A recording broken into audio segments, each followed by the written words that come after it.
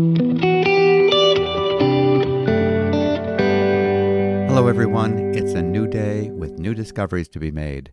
It's July 12th, and this is the One Year Bible Tour Guide in which we encourage you to read the world's #1 bestseller and get a grasp on its life-changing message.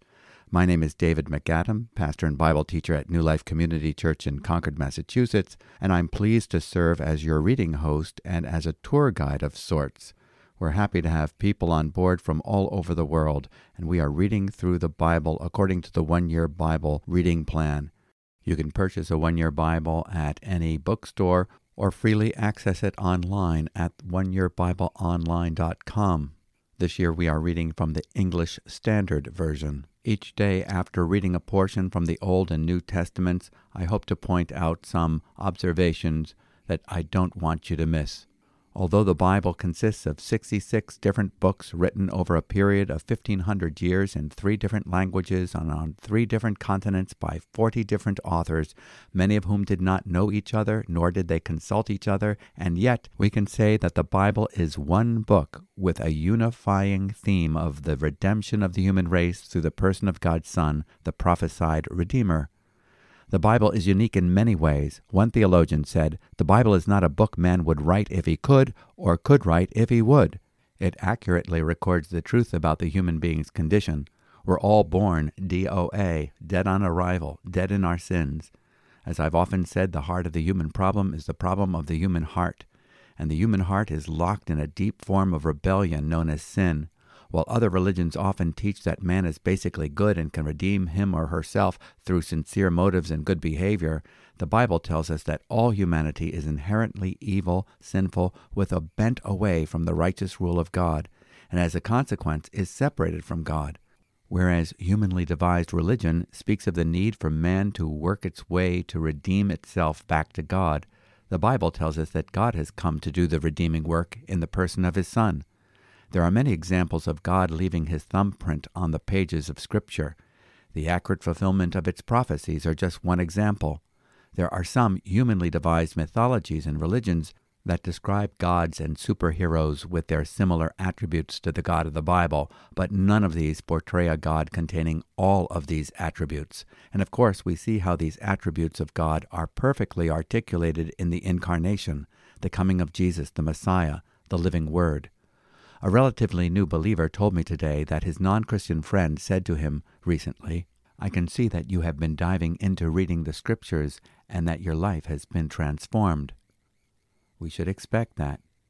When we encounter the living Word in the testimony of the written Word, it results in transformation. Today we will start reading the Apostle Paul's longest epistle, his letter to the church at Rome, and in it he encourages the transformation of our lives through the renewing of our minds. "And do not be conformed to this world, but be transformed by the renewing of your mind, so that you may prove what the will of God is, that which is good and acceptable and perfect." Romans chapter 12, verse 2. So let's dive into our reading of the Scripture and see how it impacts us. This will become especially clear as we start Paul's letter to the Romans. However, our first stop on today's tour is 1 Chronicles chapter 12, beginning with verse 19. We're reading about Israel's favorite king, King David. So let's start 1 Chronicles chapter 12, beginning with verse 19. Some of the men of Manasseh deserted to David when he came with the Philistines for the battle against Saul. Yet he did not help them, for the rulers of the Philistines took counsel and sent him away, saying, "At peril to our heads he will desert to his master Saul." As he went to Ziklag, these men of Manasseh deserted to him: Adnah, Jozabad, Jediael, Michael, Jozabad, Elihu, and Zelathai, chiefs of thousands in Manasseh. They helped David against the band of raiders, for they were all mighty men of valor and were commanders in the army.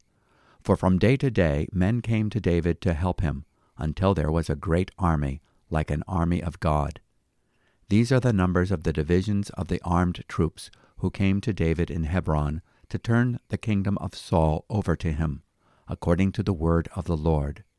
The men of Judah bearing shield and spear were 6,800 armed troops. Of the Simeonites, mighty men of valor for war, 7,100, Of the Levites, 4,600. The prince Jehoiada of the house of Aaron, and with him 3,700. Zadok, a young man mighty in valor, and 22 commanders from his own father's house. Of the Benjaminites, the kinsmen of Saul, 3,000, of whom the majority had to that point kept their allegiance to the house of Saul.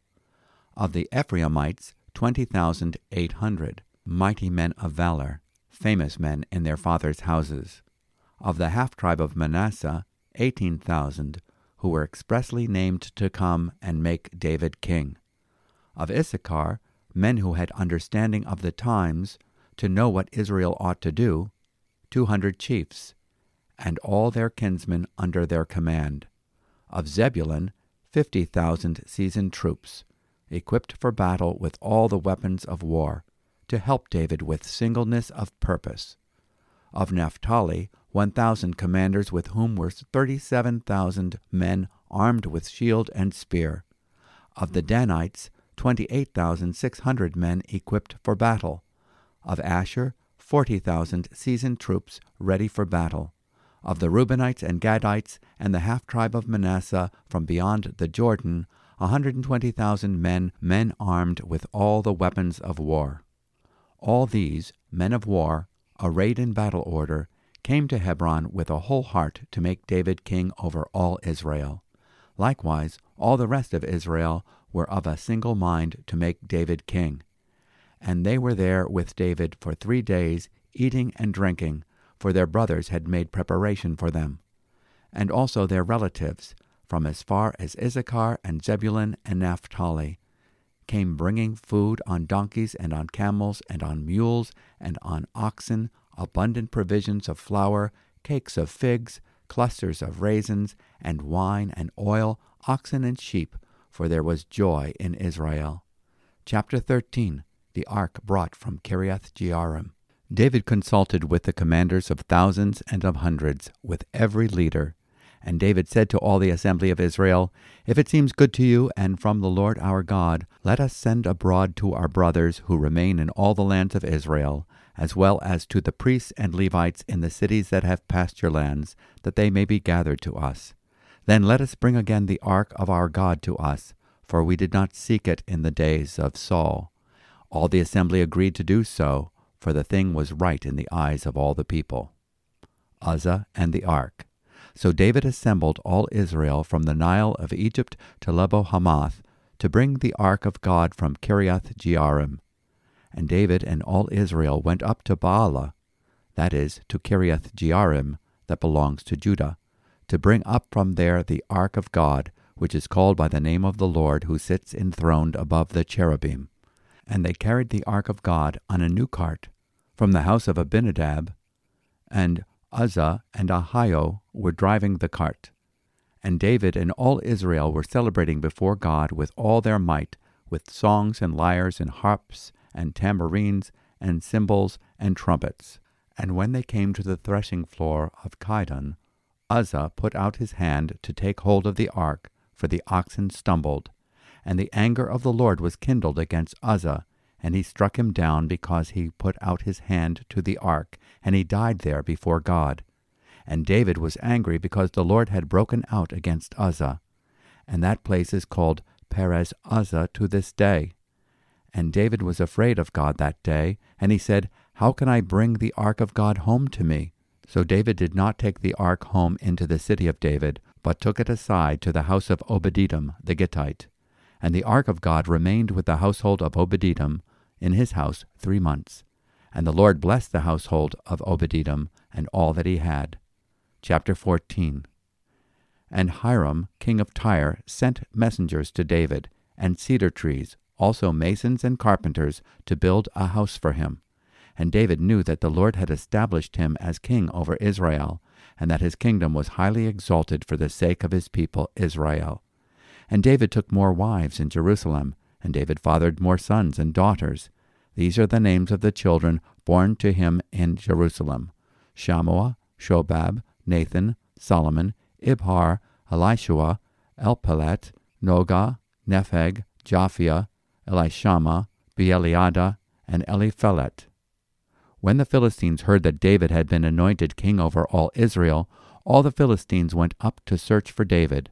But David heard of it and went out against them. Now the Philistines had come and made a raid in the valley of Rephaim. And David inquired of God, "Shall I go up against the Philistines? Will you give them into my hand?" And the Lord said to him, "Go up, and I will give them into your hand." And he went up to Baal-perazim, and David struck them down there. And David said, "God has broken through my enemies by my hand like a bursting flood." Therefore the name of that place is called Baal-perazim. And they left their gods there, and David gave command, and they were burned. And the Philistines yet again made a raid in the valley. And when David again inquired of God, God said to him, "You shall not go up after them. Go around and come against them opposite the balsam trees. And when you hear the sound of marching in the tops of the balsam trees, then go out to battle, for God has gone out before you to strike down the army of the Philistines." And David did as God commanded him, and they struck down the Philistine army from Gibeon to Gezer. And the fame of David went out into all lands, and the Lord brought the fear of him upon all nations. And this concludes today's portion from our reading from the book of 1 Chronicles. Now, as is our Bible tour custom, let us take a few moments to recap and reflect upon our observations. Today's section from 1 Chronicles continues to describe how the Lord was bringing more people to support David in his pursuit of God's will. For day by day, men came to David to help him, until there was a great army like the army of God. 1 Chronicles chapter 12, verse 22. The Scriptures remind us that there was a cost associated with following David before he was formally installed as king. Some of the men from the tribe of Manasseh defected from Saul to join David when he went with the Philistines. They also helped David defend himself against raiding bands. In 1 Chronicles chapter 12, verse 21, the chronicler records the numbers of those who loyally identified with David and were determined to make David king over all Israel. 1 Chronicles chapter 12, verse 38. We can see the hand of the Lord in bringing support to David as day after day people were added to his army. It reminds us of the book of Acts, and the Lord was adding to their number day by day those who were being saved. Acts chapter 2, verse 47. As the numbers of the tribes are listed, we read about the men of Issachar. Of the sons of Issachar, men who understood the times with knowledge of what Israel should do.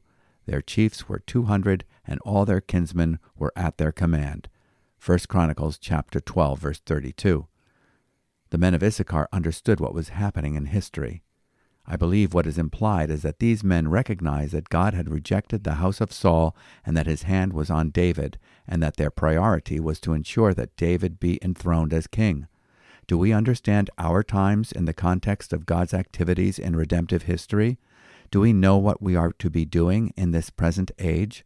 Do we rally to the charge to make disciples of King Jesus during this present age of darkness? David sets out his agenda. Let us bring back the ark of our God to us, for we did not seek it in the days of Saul. 1 Chronicles 13, verse 3. The ark symbolized the Mosaic covenant that placed the very presence of God's glory in their midst. It bore the testimony of God's self-revelation in the wilderness. Throughout the reign of King Saul, the Ark of the Covenant had been ignored and neglected. It was kept in the village of Kiriath-Jearim. It is taken from Abinadab's house on a new Philistine cart rather than the prescribed means of transport on the shoulders of the Kohathites. Uzzah is struck dead when he tries to steady the ark with his hand. The place of Uzzah's death is called Perez Uzzah to this day. The ark was to be transported on staves of wood, symbolizing the cross. We cannot bear the presence or come into the presence of Christ without the work of the cross. David reacts with anger and changes his plans and delivers the ark to the house of Obed-Edom, where it stays for 3 months. Thus the ark of God remained with the family of Obed-Edom in his house 3 months, and the Lord blessed the family of Obed-Edom with all that he had.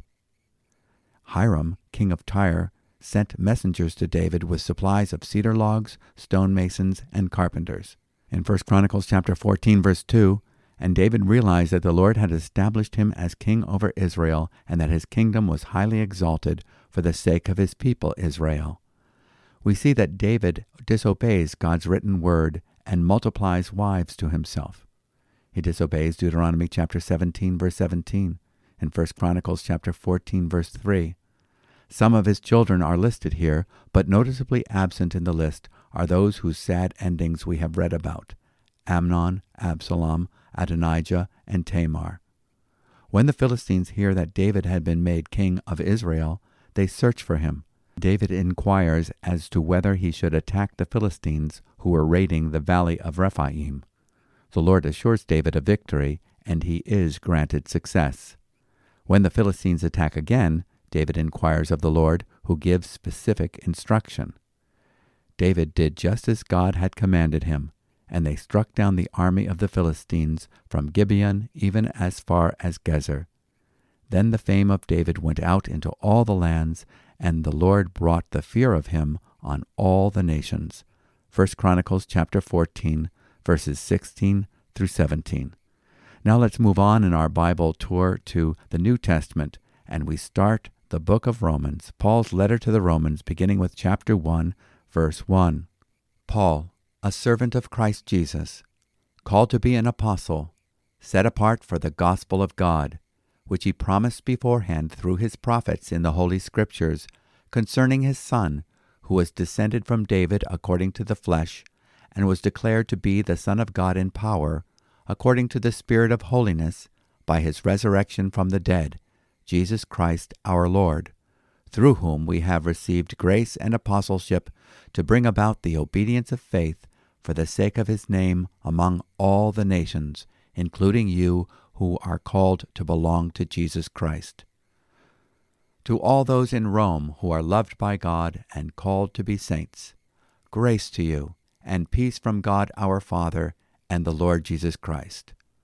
First, I thank my God through Jesus Christ for all of you, because your faith is proclaimed in all the world.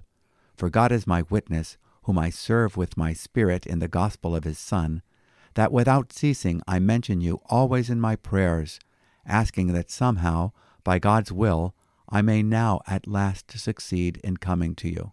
For I long to see you, that I may impart to you some spiritual gift to strengthen you, that is, that we may be mutually encouraged by each other's faith, both yours and mine. I do not want you to be unaware, brothers, that I have often intended to come to you, but thus far have been prevented, in order that I may reap some harvest among you, as well as among the rest of the Gentiles.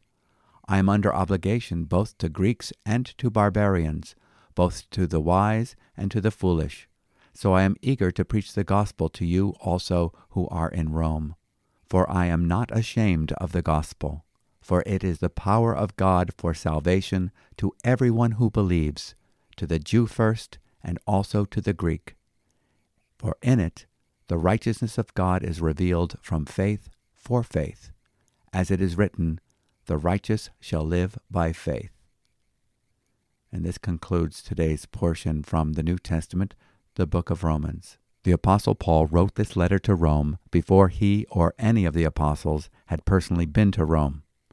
The church most likely was planted by believers who returned there from Jerusalem at Pentecost, or travelers who heard the gospel in other places and brought it back to the empire's capital city. This is the first letter in the sequence of New Testament epistles, although it is not the earliest written. The epistles are arranged by author, often with the largest epistles coming first. Paul is addressing the need of the church to accept both the Jews and the Gentiles. The Jews had been banished from Rome and were being permitted re-entrance. It was important for the Gentile Christians at Rome to make room for the Jewish believers and appreciate that they were being grafted into the story. Paul wrote his letter to the church at Rome in 57 A.D. from Corinth while on his third missionary journey. In writing this pastoral letter to the church in Rome, Paul makes it clear that the gospel of God is the answer to the dilemma of both Jew and Gentile. The good news is centered on the person and work of his Son. The entire Bible is centered on the theme of God providing redemption according to his promise of a Messiah. In the opening paragraph of this epistle, Paul confidently proclaims that Jesus of Nazareth is this Messiah, anticipated by the prophets, the promised Son of David. The resurrection gives him the confidence that Jesus is the Son of God. Romans chapter 1, verse 4. Paul's salvation and calling as an apostle is completely dependent upon the person and work of Jesus Christ, and so is our salvation. We are saved and belong to God as members of His church simply by the obedience of faith, that is, heeding the gospel's demand for committed trust in the Lord Jesus Christ. The gospel is the good news about God salvaging the human race, restoring it to a right relationship with Himself, and then, to fulfill His choice purposes, restoring it to mint condition, that is, undamaged, as if freshly minted, like manufactured money. We read of the person and work of Christ as it is anticipated in the Old Testament, as it is accomplished in the Gospels, and as it is analyzed in the Epistles. The Gospels and the book of Acts tell us what Jesus did, and the Epistles tell us what it means. Paul is thankful for the testimony of God's saving grace in the church at Rome. He describes his own personal readiness in terms of eagerness. He is eager to come visit them and minister his portion of Christ among them. In Romans 1:15, it is a readiness of heart. I am longing to see you. It is a readiness of mind. I am not ashamed of the gospel. And it is a readiness of his will. He explains that he has been persevering in his attempts to visit them in verse 13, and has not given up. His actions reflect his conviction that good news is for sharing. He says, I am under obligation to all people. The great missionary to Africa and India, C.T. Studd, said, If Jesus Christ be God and died for me, no sacrifice can be too great for me to make for him. We are all under obligation to share the gospel with as many people as possible. We have been given spiritual gifts and opportunities for service. The love of God compels us to use them for the building up of the church of our Lord Jesus Christ. The gospel is about the power of God doing for us what we could not do for ourselves. It is a revelation of the righteousness of God from faith to faith, from first to last.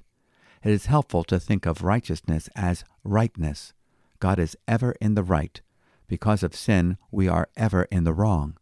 How can God, who is ever in the right, make us who are in the wrong in the right without compromising his rightness? The answer is in the cross. In the cross of Christ, God righteously judges sin in his Son, the sinless substitute, and provides forgiveness to those who receive him as such by faith. This is the message that we are called to preach. This is a pastoral epistle to a local church, but it is also a clear exposition of the doctrine of salvation to all churches. For this reason, the book of Romans has sometimes been called the Gospel according to St. Paul. Romans chapter 1, verse 16. For I am not ashamed of the gospel, for it is the power of God for salvation to everyone who believes, to the Jew first, and also to the Greek. For in it the righteousness of God is revealed from faith to faith, as it is written, But the righteous man shall live by faith. Now let's move on in our Bible reading tour to the book of Psalms, and we read Psalm 9, beginning with verse 13 through to verse 20. Be gracious to me, O Lord. See my affliction from those who hate me. O you who lift me up from the gates of death, that I may recount all your praises, that in the gates of the daughter of Zion I may rejoice in your salvation. The nations have sunk in the pit that they made, in the net that they hid. Their own foot has been caught. The Lord has made himself known. He has executed judgment. The wicked are snared in the work of their own hands. The wicked shall return to Sheol, all the nations that forget God. For the needy shall not always be forgotten, and the hope of the poor shall not perish forever. Arise, O Lord, let not man prevail. Let the nations be judged before you. Put them in fear, O Lord. Let the nations know that they are but men. And that concludes today's portion from our reading from the book of Psalms. The psalm keeps both heaven and hell in view. We read about the enemy coming to everlasting ruins, the nations sinking into the pit that they made, and receiving the Lord's judgment. We also read of the humble penitent soul who appeals to God to lift him from the gates of death. Be gracious to me, O Lord. See my affliction from those who hate me. You who lift me up from the gates of death, that I may tell of all your praises, that in the gates of the daughter of Zion I may rejoice in your salvation. Now let's go to the book of Proverbs, where a proverb a day keeps foolishness away.